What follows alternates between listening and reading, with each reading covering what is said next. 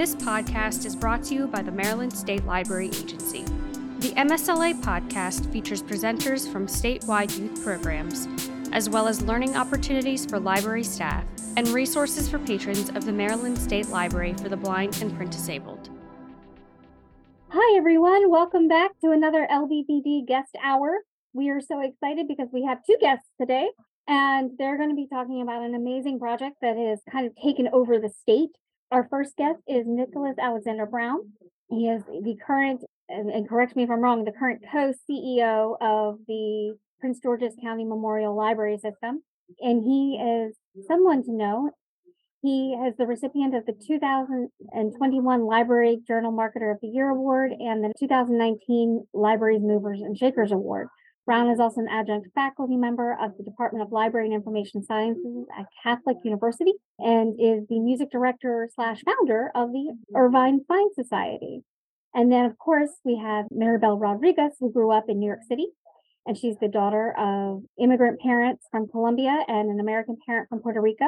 She studied photography as an undergraduate at the Rochester Institute of Technology and went on to study social enterprise at American University for her master's degree. So welcome, both of you. Thank you so much. Happy to be here.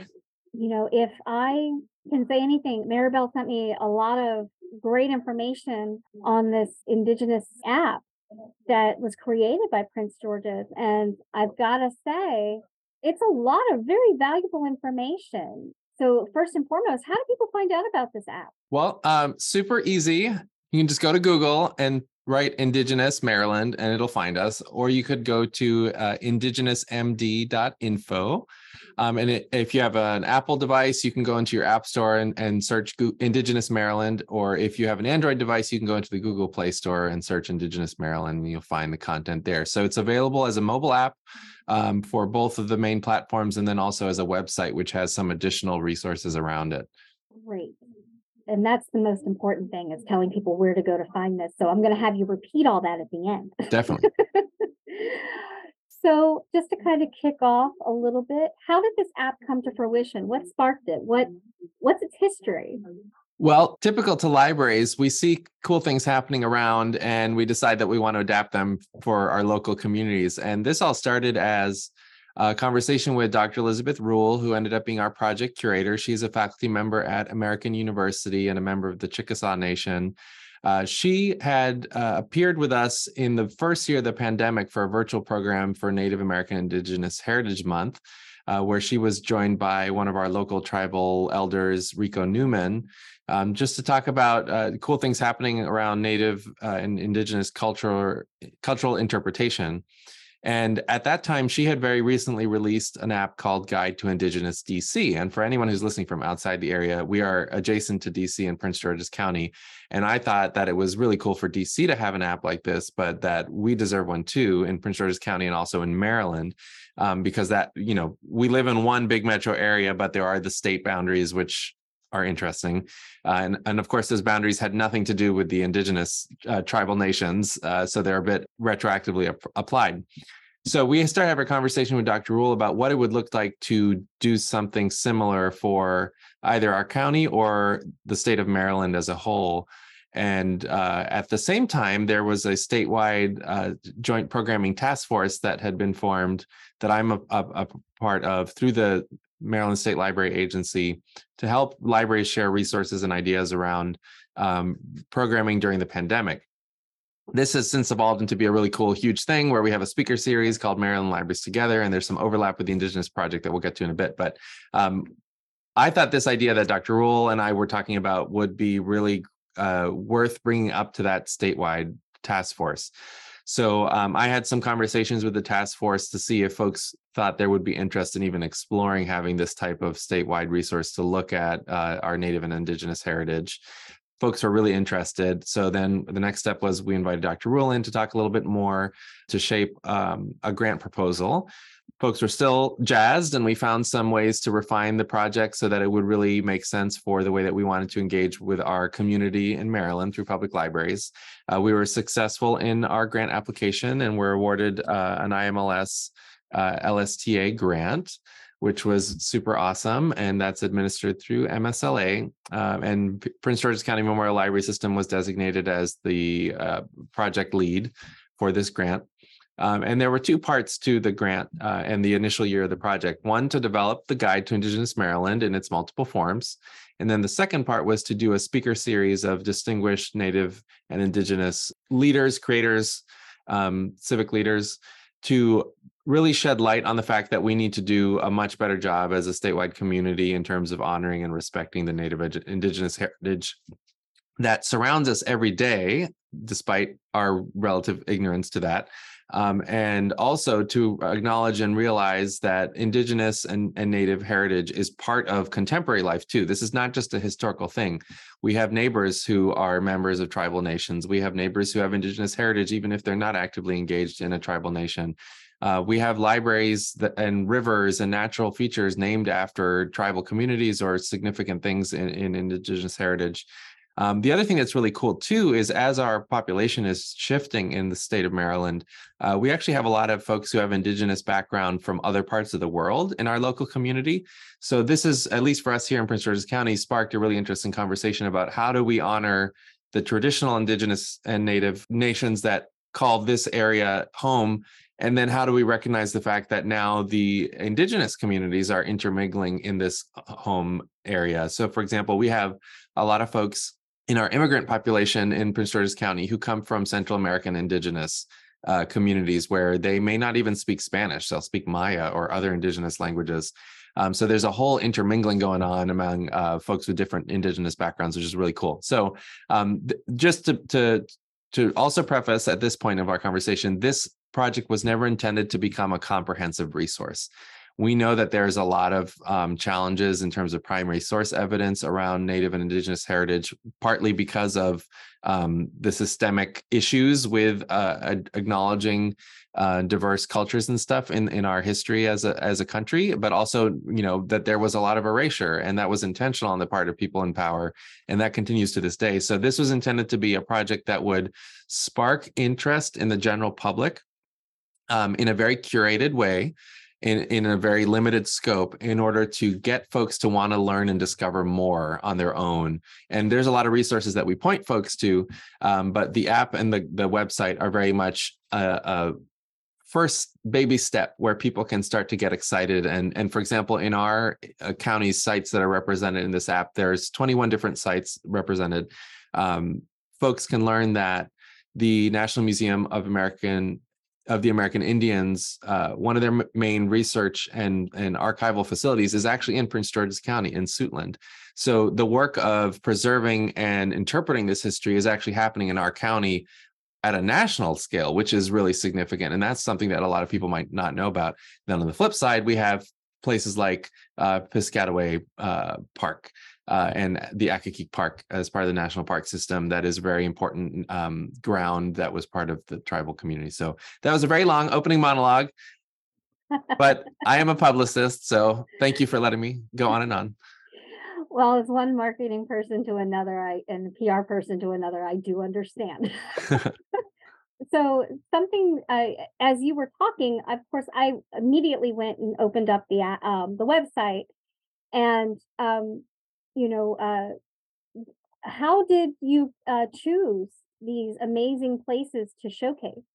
I'm sure that you had a wealth to choose from, and again, not meaning for this to be all encompassing, but rather as a conversation starter.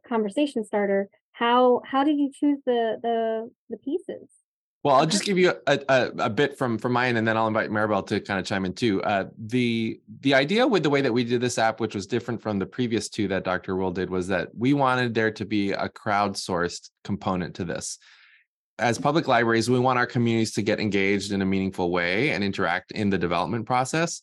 So we wanted to put out this call for submissions, which was kind of intended to do two things: get the local communities throughout the state engaged. But we also wanted to do a lot of outreach to the tribal nations and different cultural heritage organizations doing work in this area already, to give them a seat at the table through a task force or also just through the public submissions. So what ended up happening was we got over 100 submissions from community members and task force members. I think we were around 114 total submissions. And then those submissions were reviewed by our task force, which included public library representatives, Maryland State Archives representatives, representatives of archaeological organizations doing work in this area, as well as some leaders from tribal nations who were very generous in volunteering their time for this project. So there was task force review, and then there was also curatorial review that Dr. Rule did. And we had some really interesting conversations around what are the types of sites we want represented, and also what is the balance of types of sites that should be represented. And I think Maribel can give some really cool insights onto how those conversations went, since she was an integral part of them.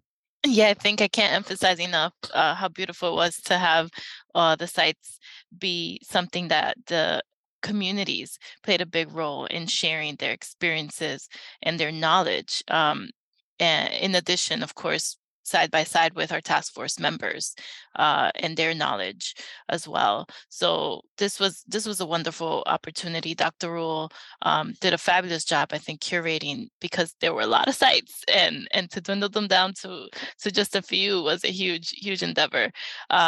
And one really beautiful, another interesting thing was, it wasn't just locations. We were very mindful in trying to be as open as possible to the diversity of various kinds of like artistic kinds of sites, and having a little bit more of contemporary, I think Nick mentioned as well, examples to show. And we could say that every piece of land basically is part of the history and an important Indigenous and Native part. And so this is just the beginning to starting that conversation about acknowledgement and looking at the history. But we did select just significant ones that were very important to the community. So I think I have nothing more to say when it comes to that, in terms of the locations that we chose, as much as just the great community opportunity there. Yeah, one other thing that I would throw out is that we were all collectively very sensitive to the fact that Dr. Rule does not belong to one of the local Indigenous nations for the Mid-Atlantic region. That was a really interesting thing to tackle as a group, which we did with her and with the task force, because one of the questions that comes out of this type of project that I would say that we don't necessarily have a good answer to was, who has the right to tell these stories, who should be telling these stories. And that's a very significant, important conversation that we had to have as a group at all the different stages of this project. And as a group, we came to the kind of consensus with a lot of different perspectives at the table of, there's value in our doing this work, and we want to contribute in a way that is respectful and informed by the Native communities. However, with the fact that we were not trying to be comprehensive, this was really intended to drive public libraries' role in providing access to this information, not about our creating the information, but it's about us curating information that exists from trustworthy sources and making them more accessible to more audiences. So with the conversation that we had around Dr. Rule's background and her scholarly expertise, she has in fact worked with a lot of folks who are from local Indigenous tribal nations. Ashley Minner, who is at UMBC, for example, or Troy Madison Newman, who was our project artist, who is a member of the Piscataway Nation and from Prince George's County. Folks like that were involved. We also had 2 tribal elders on the task force. And what Dr. Rule brought, which was her expertise as a scholar, which is really important, but she is the expert nationally in creating these types of guides that are for a general public audience, that synthesizes primary source material, secondary source material, and is about curating access to existing resources. It's not about putting a perspective out there, aside from our very intentional perspective of all of us in Maryland need to advance our understanding and respect for the Indigenous heritage. Yeah, and to your point, Nick, I think Rico Newman and Norris Howard played a really big role in sort of bridging that gap in community, because whenever we wanted to figure out, okay, how do we reach our communities, they were really crucial in making those connections. And there were some specific things where there was language in certain submissions that was problematic language that tribal nations have had to address in other areas when the language has been misused around naming or nomenclature or spellings and that kind of thing. And we were so grateful to have that expertise from the tribal elders who could tell us and tell Dr. Rule, this is the issue with this thing. Here's the way that the Indigenous nation would ask for you to put this out there. So that kind of filtering and perspective was essential for facilitating Dr. Rule's work because none of us on the public library side identified as Indigenous, at least publicly, and to my knowledge, we didn't have anyone from our side. So we were really viewing this, the public library staff were viewing the work as we were facilitators. We're not the experts in this, but we will ensure that the values of public libraries and open access and diversity, equity, inclusion, and anti-racism are at the table at all times. So we were able to ask some pointed questions to make sure that the local elders' perspectives were going to be very much guiding some of Dr. Rule's curation. I would ask, is the task force still in place? So if somebody wanted to submit something now, is it as simple as you guys send out emails, or do you all get together and discuss? How does the task force work? Yeah, so the task force was initially formed for the first year of the project, which is just wrapping up now. And we have, as a task force, agreed to continue to meet on a quarterly basis to discuss revisions to the guide and also to discuss additional resources that we would like to develop or contribute to the guide website in particular. So we have, through the Prince George's County Memorial Library System, an agreement with Dr. Rule where we are engaging her for 4 more years to do annual updates to the app. And then the website, which we manage in perpetuity at the library, we're going to be making ongoing updates periodically in perpetuity. So we've made some updates. This week, we added a new resource that was shared with us recently. And the task force has a lot of great ideas of things we'd like to see. And when we actually started this project, we had this grand vision of all of the different things that we wanted to do, but then we had a 1-year time frame in which we could use our grant funds. So we had to really narrow our focus for year 1, which was the content development basically for the beta versions of these resources. And going forward, there are things that we would love to do around K through 12 education, for example. How do we create some lesson plans that we can then share with public schools teachers throughout the state where, we're helping them make the app and the guide website relevant to their own instruction around Native and Indigenous heritage? Because right now the resources that we developed exist and anyone can use them, but sometimes the library's role in this type of work or the museum's role in this type of work is giving some extra supplemental resources to the folks who might be able to use this resource in a different way. Now, the grant that you're talking about, just to throw out a plug here, is coming from the Institute of Museum and Library Services through the Library Services and Technology Act. Is that correct? Yes. Cool. For those who are not in the know, that is a really cool, LISTA is a really cool act, and you should learn more about it. And all the cool things it does for libraries, just saying. As you're talking, I'm going through the website because I'm perpetually curious. And I know it's accessible, built accessibly and with inclusivity in mind. And one of the really cool things is that you featured event videos on here. Not just from Brandon Hobson, who came and spoke on his book, The Removed, but also, craft and create nights and crafternoons and virtual read alouds geared towards younger audiences. Is this something in these additional resources that is part of the plan to continue to grow? 100%. And one of the ideas with this project, and one of the reasons why MSLA was the right partner for it, was that public libraries need to do more programming and community engagement in this cultural area. We've not been doing enough. I think in Maryland, in the Mid-Atlantic, Native and Indigenous heritage is not as front of mind as it might be in other parts of the country, like in the Southwest or in certain places in the Northeast, for example. But we have a responsibility as public libraries to provide the programming that is going to reflect our community, for one, and we do have Indigenous residents of our county, but also to provide the programming that is going to allow everyone who is not a member of that community to find ways to understand each other better and to have empathy and to have a deeper understanding of, so that we can better respect each other as neighbors.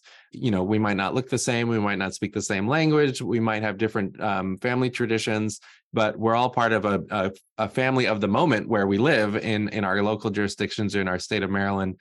And to your point, the educational programs that we've been offering through our library and that many other library systems are offering throughout the state are not just author events for adults, but teaching people, for example, in our Crafternoon programs around traditional Native topics. When you see certain iconography in Maryland, the turtle is a big deal, right? Because of University of Maryland and the mascot. Well, guess what? That actually came from Indigenous culture locally. And it's why the turtle and the Maryland flag is reflected in our Indigenous Guide to Indigenous Maryland artwork. So there's a lot of things that we see in our daily life that we think are just informed by our current society, but there is in fact a lot of connection back to Indigenous heritage. So it's important for us to educate folks of every age level around these things so that we can kind of exist as a more harmonious community. Well, and that brings in the Indigenous peoples coming from other countries into the U.S. and that their cultures and their backgrounds have actually enhanced our community as well. And what I'm very intrigued by is the idea in this expansion that Indigenous and Native, that the app is going to continue to grow to encompass those other cultures. Yeah, so we're hopeful that the task force will be able to tackle that challenge, because it's something that we want to incorporate, but we have to do it in similar to the way that we did the first round of development. We have to figure out a way that is going to be appropriate for us to address that. And we also need to think about a way to address it in a sustainable manner. So for example, one of the big challenges that we have in this area is we don't have staff who speak these Indigenous languages. It's not just adding Spanish speaking staff for our Central American Indigenous folks who live here.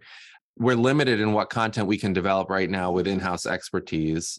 So how do we imagine, incorporating Central American Indigenous heritage into the guide website, for example, before we've identified the appropriate curatorial or contributor from that community group?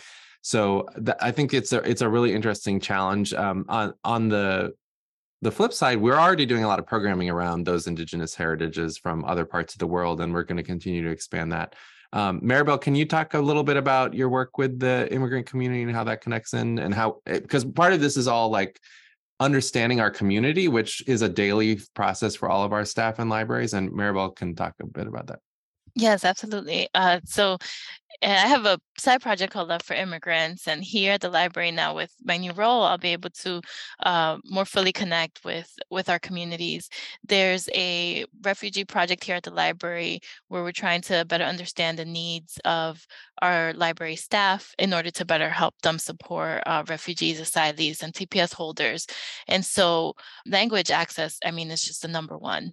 And I think that it's just mentioned a really important point, which is the languages are very diverse, especially when it comes to our immigrant populations. It's like he said, it's not just Spanish. And I know people who are born here who speak Spanish and are trying to learn their parents' Indigenous language. This particular person I'm thinking about is from Bolivia. And so there are cases like this. So language access, but also basic needs having information and resources around that. And that's something, job opportunities and resources. And that's something I think across the board, we can all connect on, is how do we find resources to navigate our system, and how do we make that system accessible to all of the people in our communities. And the first step is visibility and understanding and awakening to who exists around us, and even who exists within us, right? There's a lot that's lost within our histories, and I would say particularly with immigrants, especially I would say people who come from very mixed countries, it becomes even more important to even start this conversation about indigeneity, because there was so much erasure with colonization that people might just be completely disconnected to a part of who they are. And now, with, let's say, with the Guide to Indigenous Maryland having programming around Indigenous cultures of people who were born somewhere else outside of the US, allows the opportunity to have that wider conversation about migration. Because, I mean, if we look at the way Indigenous people thought about land, it was not possessive. It was migration was a big central piece, and there weren't these borders that we have now when it comes to looking at culture and, indigeneity. It was a lot about respect for the land. And I think if you look at the book Braiding Grass, there's so much that we can learn there about that connection to the earth, and how it's about worldview, almost how we can look at our relationship with the land and with one another differently. And that just cuts across all the groups of people that we're working with. And hopefully that's the learning people will take from this, is that we can all learn that way of life, the Indigenous way of thinking, and add that to our toolkit of beautiful philosophy that will help us be a more respectful, kind, and holistic person in the world. So that's what I have to say about that one. I mean, there's so much we can learn. It's just like Nick said in the beginning, about sparking that curiosity, even if it's, oh, let me read one book, and okay, in the book they talked about a soup, Three Sisters soup, and let me make that soup. And there's so much there that we can learn, even if it's a baby step to take in order to make this part of our daily routine and our daily reflection. One of the topics that we were able to get into a bit on the programming series around Guide to Indigenous Maryland was the way that Indigenous communities have mixed with other cultural and ethnic backgrounds.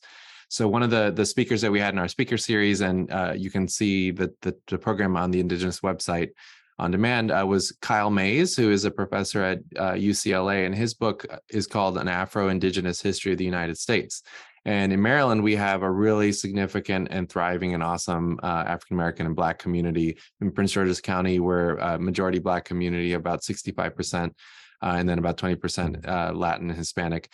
And these connection points are really important because it helps develop a greater understanding of the fact that groups that have been subjected to systemic oppression over time, there's different ways that plays out with different communities, but there's also a lot of similarities there too. So, if we think about the enslavement of African Americans or folks who came here from Africa or other parts of the country, well, there were Hispanic and Indigenous people who were also enslaved in parts of what is now the United States. Some of that was by the Spanish colonialists. Some of that was by the Catholic Church. The Catholic Church, for example, enslaved hundreds and hundreds and thousands of people in Prince George's County over the course of the 18th and 19th centuries. And on the flip side, the Catholic Church was responsible for a lot of similar things in other parts of the country and in parts of the Caribbean with different ethnic groups, including the Indigenous people. And there's still a lot of strife in a lot of parts of Central and South America for Indigenous populations. Folks would be really horrified, but if you go out and do some research, you would see that there have been basically genocides of Indigenous people in different parts of Central and South America within the last 30 years. And there's a lot of racism that exists around anti-Indigenous people and colorism. And this is a huge issue, even just in the Hispanic community, of colorism. Like, the narrative that we see in American media that is very white-centric, there's not a lot of nuance to the discussions of other community groups. And if you read Dr. Kennedy's work, there, within the Hispanic and Latin diaspora, there is a lot of racism. There is a lot of systemic oppression because of, differences in skin tones, differences in where you live, differences in socioeconomic status. If you're indigenous versus someone of Spanish origin, as in Spain origin, huge class differences, huge kind of systemic barriers to advancement. And the things that we see play out daily in this country around conflict between the majority groups and minority groups is faced by a lot of different people in a lot of different places.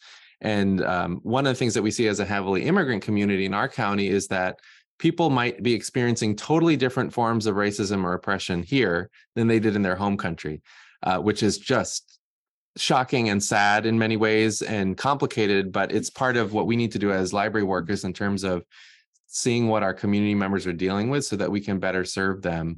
And it's a huge topic, and we're grateful to be able to express this work a bit through the Guide to Indigenous Maryland.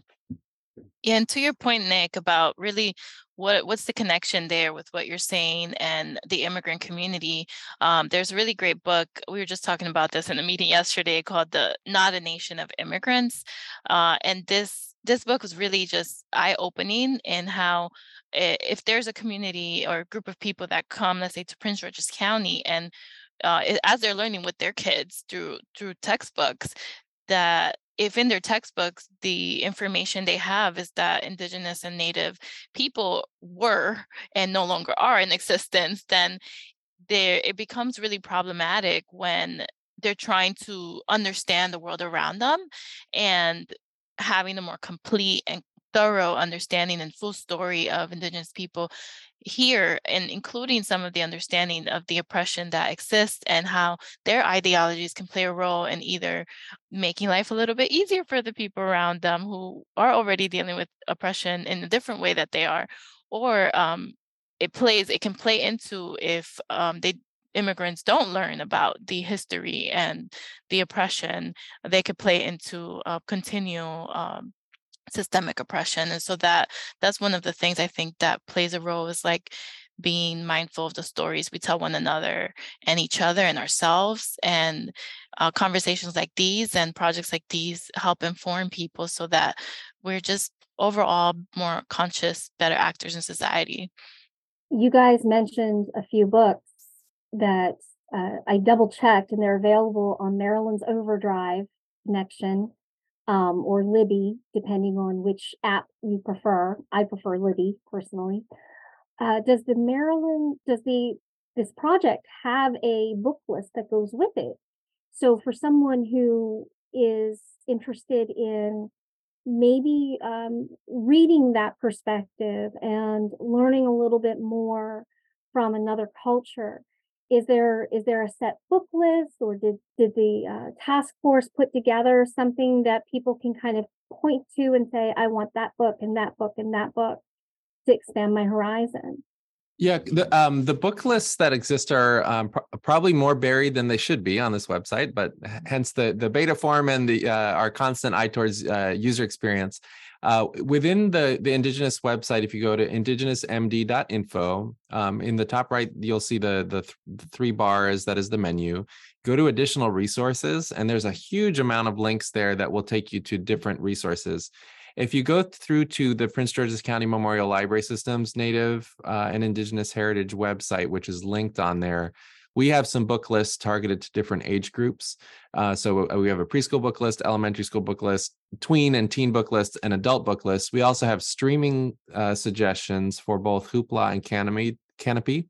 So depending on what your library might subscribe to, there's some suggested resources there. But I think this is a great thing that you brought up, Ashley, because it would certainly behoove the project to have a curated short list of these books that were directly relevant to the development of the guide, to direct some of the reading, because there is no one perspective on this topic that is the right perspective. There are many different perspectives and many different authoritative voices, and many voices who are not authoritative.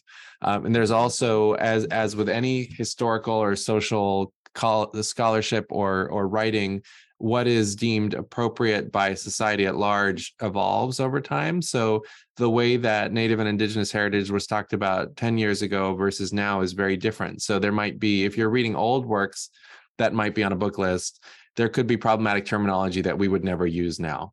That's not acceptable now. So I think there's definitely some good work that we can continue to do on curated reading lists, but there's definitely some great material to start with. And I would also encourage everyone to contact their local public library, because any of our libraries in the state, or if you're in a different community, you're going to be able to get really good recommendations from your local library workers. And we'll get these calls all the time, like, what is the resource where I can find out what Native tribes land my house is on? That was a question we got very recently, and we were able to point them towards something, which was really cool. But someone might say to us, I just learned that my family has this Indigenous heritage. Where can I learn about that community? And we've got really awesome library workers throughout the state who are prepared to do readers advisory for you, depending on your interests and your questions. And we also have a lot of interesting genealogy research resources. Both the State Library Resource Center has some, LBPD, and Prince George's County has some, and we also have our Prince George's room where you can research local history.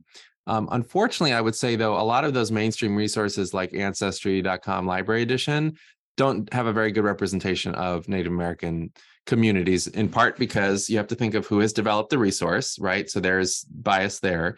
And then you also have to realize that our country really tried to erase the Native and Indigenous people for a very long time. And there's a lot of people who are still doing that intentionally, which is really awful.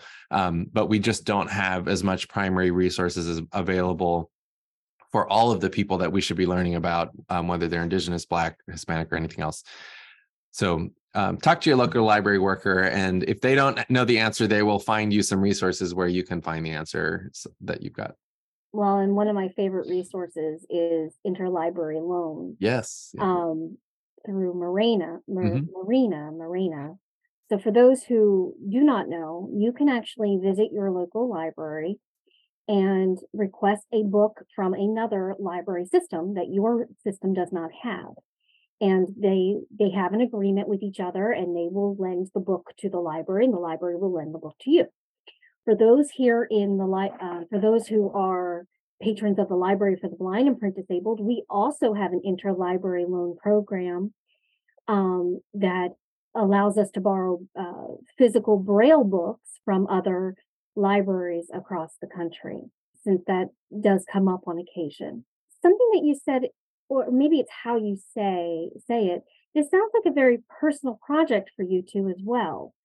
And I don't mean that in a way of going, oh my gosh, I'm working on it hands-on, but it sounds like you guys are very invested in this. And you talk about in perpetuity, that this is something that you're going to keep up. What are some things that you're planning on doing in the future, if you don't mind sharing?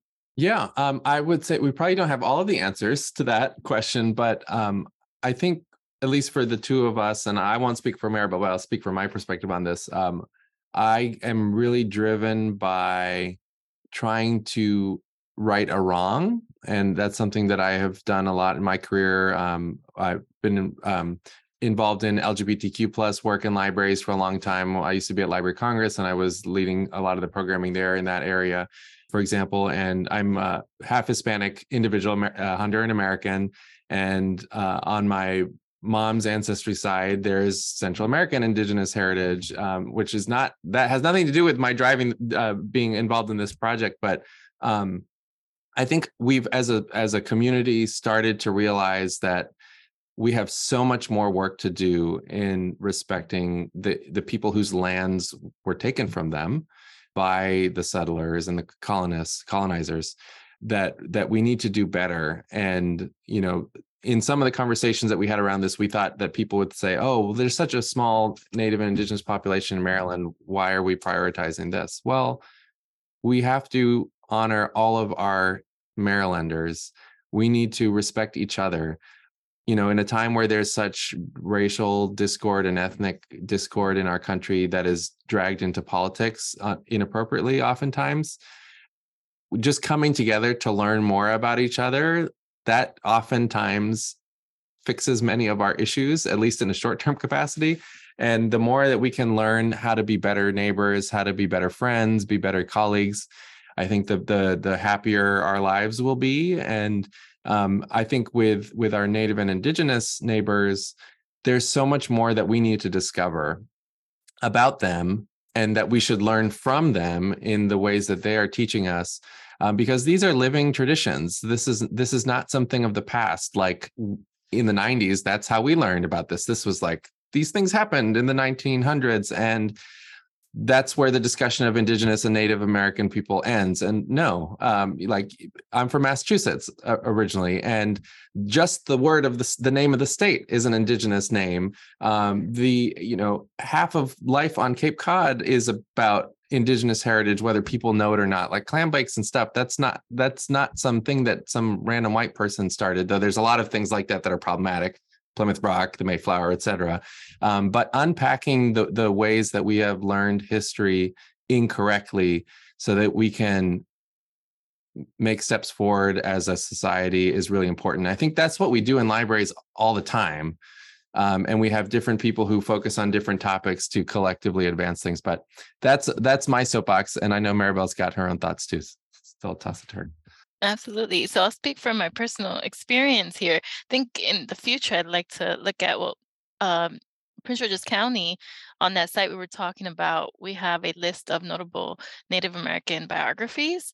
And so I want to start there and learn more, but also continue to be part of these conversations, because for me, it's very personal. Although I was invited more on the administrative end to just help with note taking and scheduling. But it was for me a very big learning opportunity, because I realized I know very little about the Indigenous peoples in Prince George's County in Maryland, or for that sake in New York, from where I'm from. And I know very little about my own Indigenous history, because from my Puerto Rican side, there's a discovery that most Puerto Ricans have at least 30% in Taino ancestry. And this was something we weren't taught. So we were taught that we were, that Indigenous people were and no longer are in existence. And so reawakening to our ancestry is I think something most people in my community have to start doing. Something I'm very interested in starting to do. In one way, because I'm so far away from, well, not so far away, but I'm far away from Puerto Rico, is to connect with the communities that are around me, learn from them, and just understand what it means to be part of a community, to even take that step. And so I haven't done a DNA test, but I'm pretty sure, just based on some of the ways of talking, even looking at like different kinds of Spanish dialect in the country, the mixture with Taino words and Spanish is something that's real. And so for some people, they might say, oh, it's it's broken Spanish. And the reality is like, no, it is Taino language that survived through Spanish. And so that to me is just at the heart, is continuing to connect. And so that's why I talk a lot about existence and that ability to exist. And for Indigenous people, because we hope that this is something their lives are centered around, is this ability to be seen in the resources that we have, in the programming that we have, and in the books that we have, to see themselves, just like I want to be seen, at least my Taino part. I want to understand that. I'm sure other people who are from Indigenous communities want to be seen and heard, and also learn from other people like them. Thank you. I want to say that there's been over 1,000 downloads since this launched in June of 2022. And that is amazing. And there's been even more website visits, I'm sure. So we had a little bit of a glitch with our website metrics, but just in the last 3 months, we had over 3,000 visits. So we probably had at least 5,000 visits total to the website, which is really awesome. And there's some really great press coverage that's happened around this. Library Journal did a really cool feature. Another thing that was really awesome was we got contacted by the State Department.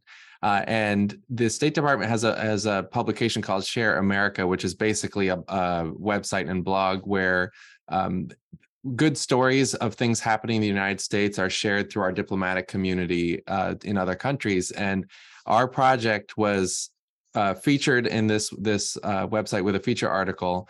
And then we've seen that some of our U.S. embassies around the world, as far away as New Zealand, have been sharing out Guide to Indigenous Maryland as an example of the important work happening in the United States. And that, like, I just got chills. Like, that's crazy. That like our work here at public libraries in Maryland being showcased at the highest levels of diplomacy, especially in other countries who are doing a lot of work in this area too, like in New Zealand and Australia, who have had hugely complicated histories with their Indigenous communities, but who have done a lot of work on this ahead of the United States. That's a big deal. And I think what's happened with this project is that this should really be an inflection point in the way that Maryland libraries respect, reflect, and support the Native American and Indigenous people who we serve, because we do serve Indigenous and Native people, whether we realize it or not. We can't operate as if we serve a homogenous population. And in libraries, we don't think that way. However, we have a lot of subconscious biases just on the way that we've grown up, or whatever our background is. We all have subconscious and unconscious biases. And as a community, we can start to unpack some of those so that we can serve our customers in a better way. And this is about representation, right? You know, something on the language access side that we've tackled in our library is, what is the difference in feeling welcomed at a public library when the language you speak is visible? And this is as simple as building signage, right? When we have 20% of our population are Hispanic or Latin, some who speak Spanish, some who speak Indigenous languages, some who only speak English, for example. There is such a different sense of being welcomed and included if there's a visual indicator as a first step of, oh, this place is for me. That's a huge deal. And we do a lot in public libraries to try and proactively create that sense of safety and welcoming. And we oftentimes will make progress for one community group, but whenever we do make progress for one community group in terms of inclusion and being welcomed, that often highlights some of the inequities that exist for other groups. So whenever we have progress, we've got to recognize that there are other areas that we're going to need to focus on too. Well, and I think that, the Maryland Library community, I work for the Maryland State Library for the Blind and Print Disabled underneath the Maryland State Library Agency. And I get to see all these cool projects as they come to fruition. I get to hear about them and I get to see them. And you're right. The idea of the library as the incubator, the library as the catalyst for many of these communities to be seen, to be heard, to be reflected, in their libraries, not just the collection. That's the big thing, not just the collection, but through projects like this. Now, it is closing. I do want to close out the hour with a call to action. I would love for you to restate how people can find out about this app and how, if they or the website, and how they can engage with it. One more time, because I think it's so important for this information to be shared. Awesome.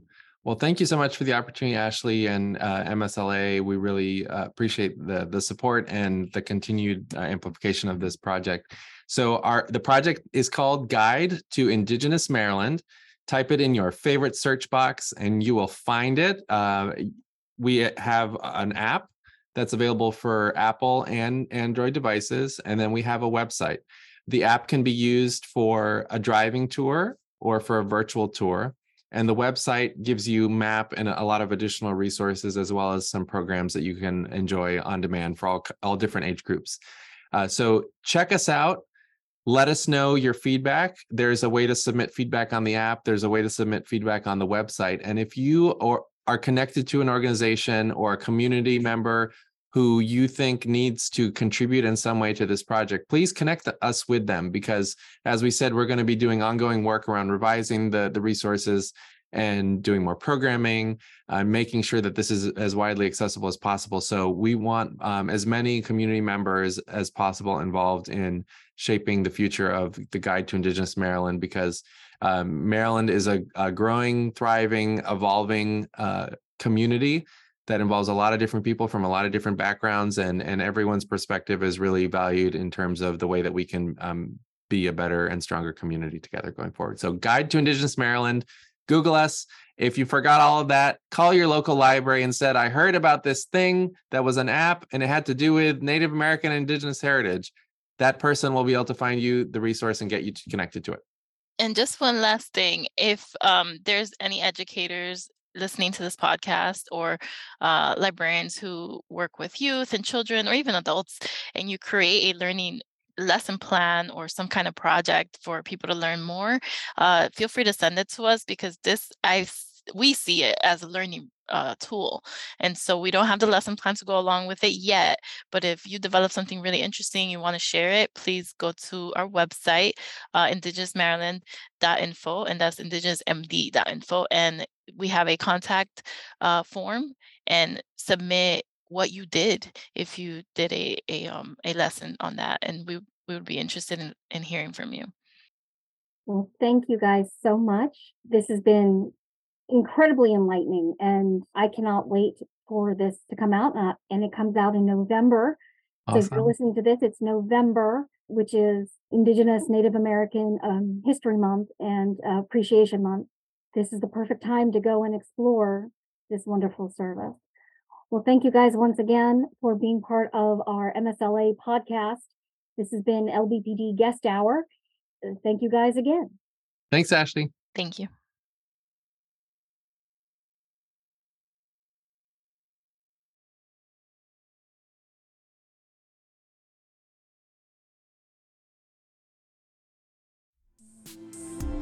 This has been a presentation of the Maryland State Library Agency. For links to additional resources provided by today's presenter, please visit the show notes.